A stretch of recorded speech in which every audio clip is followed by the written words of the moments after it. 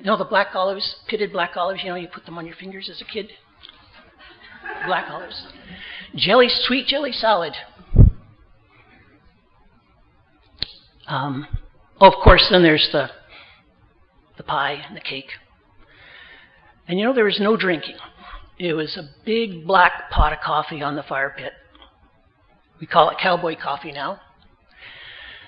That's all the adults drank, was coffee, and us kids got Kool-Aid. And those were good times. Good times. And I have very fond memories of that. And as I was thinking, I thought, the communion table is kind of like a family reunion. Or as brothers and sisters, we gather around this table, and later, after the service, we'll share a meal together, and we'll talk, and we'll love on each other, and support each other, and cry with each other, and pray.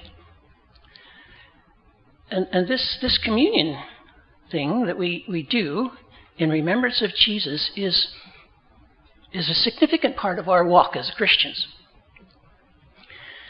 And I don't know about you, but when I come to this table, sometimes when I'm serving, I don't really have a chance to meditate and prayer. I'm too concerned about tripping over something or dropping the plate or something like that.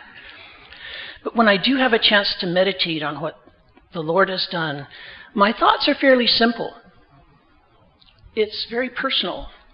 And I thank Him for loving me, for dying for me, for blessing me. And I'm just grateful. But this morning I'd like to expand on that a little bit more, because I think it's already been alluded to, is that there's a lot of things happened when Jesus died on the cross and rose again. A lot of things happened. There's a lot of history here. And as we ponder the communion this morning, I'd like to kind of refresh our memories, going back in history, to answer the question, well, how did we get here? And where are we going? Where are we going? Paul, in Ephesians, I beg your patience to my small group. We just started studying Ephesians, and, sometimes the lights come on, and you think, that is an excellent passage. We should talk about that. In the first chapter, Paul said, "Praise be to the God and Father of our Lord Jesus Christ, who has blessed us in the heavenly realms with every spiritual blessing in Christ. For He chose us in Him before the creation of the world to be holy and blameless in His sight." When Jesus died and rose again, He was taking part in a story that started way beyond in the beginning, way beyond creation. And it's a story that journeys farther than we can ever imagine into the future. And I know Walter could help you answer some questions about what John is talking about in the book of Revelations, about what we have to look forward to in the future. But this cup and bread opens up this whole huge story that goes from the beginning of time to the end of time. And Paul says, we've been blessed with every spiritual blessing in the heavenly realms. Can you imagine what that is? Every spiritual blessing? Can you imagine what God has in mind for us? And just picture the heavenly realms. I can't. It's too big for me. But that's the kind of thing that has happened as a result of this event in our experience as Christians.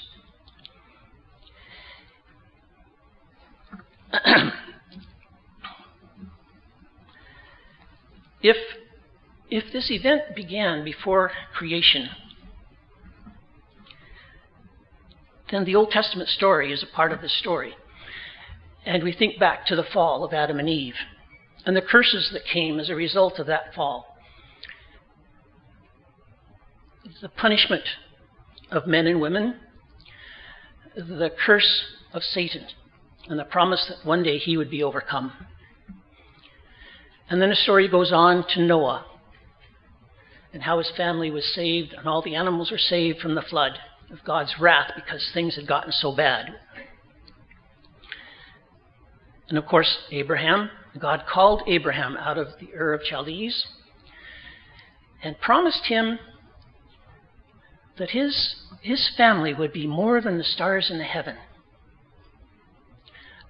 An amazing promise. He had a lot of other surprises in life too, but we don't need to go there. But it was just amazing, the things that God did in his life. And then, of course, Moses. And we have the stories of Moses and him trying to lead the people out of Egypt. And how God hardened the hearts of Pharaoh and the various plagues that came along. And towards the end, God spoke to Moses, and Moses spoke to his elders and said, you take a lamb, a sheep or a ram, but take a lamb, perfect and spotless, and on this assigned day, I want you to slaughter that lamb and take the blood and spread it over the doorpost and the side posts of your house. And then when the death angel came, of course, we know the story. The Hebrew people, their firstborn were saved. The Hebrew people were saved. And that opened up the door for them to head out of Egypt. God rescued them. And it was the blood of the lamb, we are told, that was very significant. God required a blood sacrifice. Well, the stories go on, as you know. The kings, the prophets, David, on up to Jesus. And along with that whole period of time, God instituted through Moses this Old Testament sacrificial system. The rules and regulations for sacrifice, who was to a sacrifice, the tabernacle, and all the things that went into that, so intricately planned. And then we get to these passages in Hebrews after Jesus' death. And we find out, Paul says, that the law, all that stuff that came before Jesus, the law was only a shadow of the good things that are coming, not the realities themselves. And I'm not sure I understand how the Jewish mind works. For me, you have the tree first and then you have the shadow. Well, for them, you had the shadow and then the real things came after. But however they explained it, it says, the law is only a shadow of the good things that are coming, not the realities themselves. For this reason, it can never, by the same sacrifices repeated endlessly year after year, make perfect those who draw near to Christ, or near to worship. Otherwise, would they not have stopped being offered? For the worshippers would have been cleansed once for all, and would no longer have felt guilty for their sins. But these sacrifices are an annual reminder of sins. It's impossible for the blood of bulls and goats to take away the sins. And so we're introduced to the ultimate sacrifice that Jesus made of his blood to take away the sins of the world. God was not pleased with the Old Testament system, but he had a plan, and that plan came from the very beginning of time, that he would reconcile his people to himself.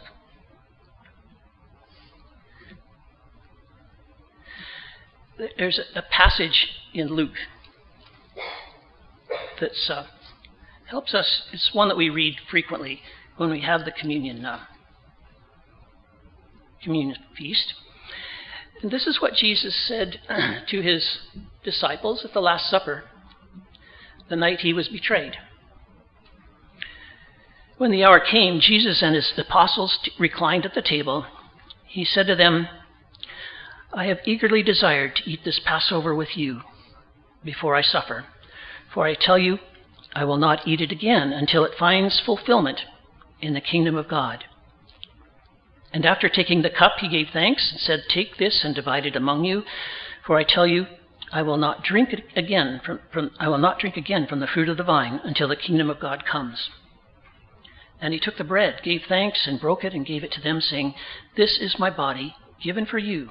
Do this in remembrance of me. In the same way, after the supper, he took the cup, saying, this is the cup of the new covenant in my blood, which is poured out for you. And we know how that story ends, with Jesus on the cross, and how he instituted this service for us to remember him and all that he's done for us. We'll flip back to Ephesians and follow through with some of the things that John talked about.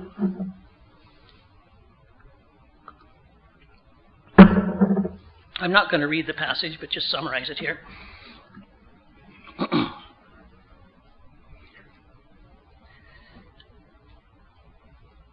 This story is not only an eternal story, it's a story that has depth. In other words, it goes from the very foundations of creation to the heavenly places. Dimensions that most of us find very difficult to fathom. But the things we do remember, things we do and can appreciate, was the fact that God blessed us. He just blessed us.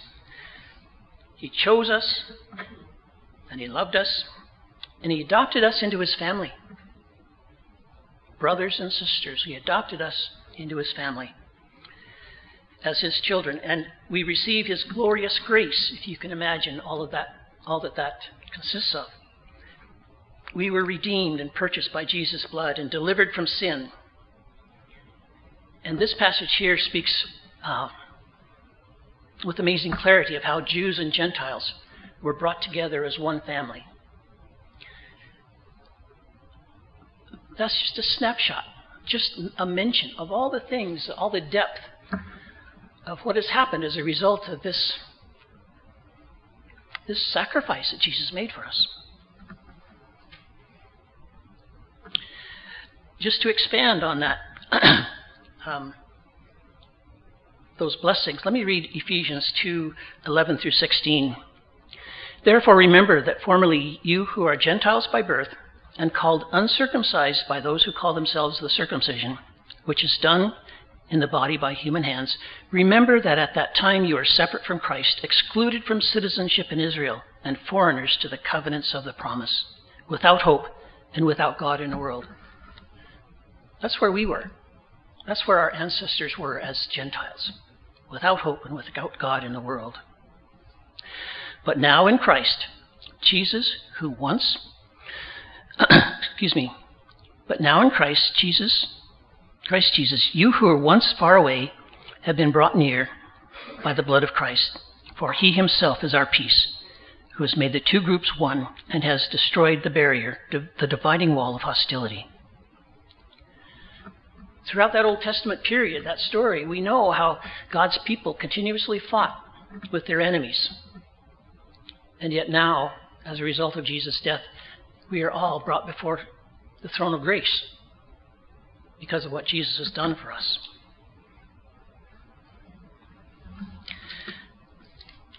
Jesus has been placed at the right hand of God, and we, the church, are the body of Christ, Jesus being the head. Paul in Romans says that that because of this sacrifice, God has made peace between us and God. There's no longer any animosity. There's no longer any reason to feel guilty for sin because Jesus took it away from us.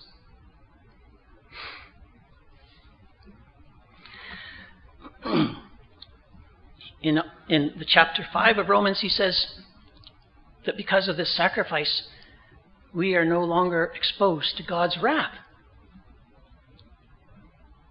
We no longer have to be afraid of coming before him and living for him because of what he's done for us on the cross. Back in John, I'm just about done here. John 14.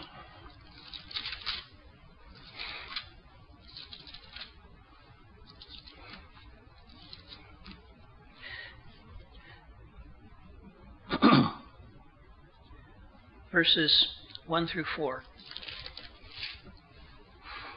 This is Jesus talking to his disciples. Do not let your hearts be troubled. You believe in God, believe also in me. My Father's house has many rooms. If that were not so, would I have told you that? I am going to prepare a place for you. And if I go and prepare a place for you, you will come back. I will come back and take you with me, that you may also be where I am. You know, this isn't the only family reunion that we're going to be a part of. Celebrating a lunch together. There's going to be a bigger reunion, a fantastic reunion. And who's going to be there? Noah, Moses, their family, David, Grandma Mary. So many. We're going to be there. We're going to be there together. It's going to be a fantastic celebration. The biggest family reunion this universe has ever seen. Why? Because of what happened on the cross and what we are celebrating and remembering this morning. Because God loves us, and He has a plan for us. And we no longer have to live in fear. We have the peace that surpasses all understanding because of what He's done for us. Jews and Gentiles, the church, the bride of Christ. All of us will be there for that great reunion. Can I have the folks that are going to help pass the emblems this morning come forward?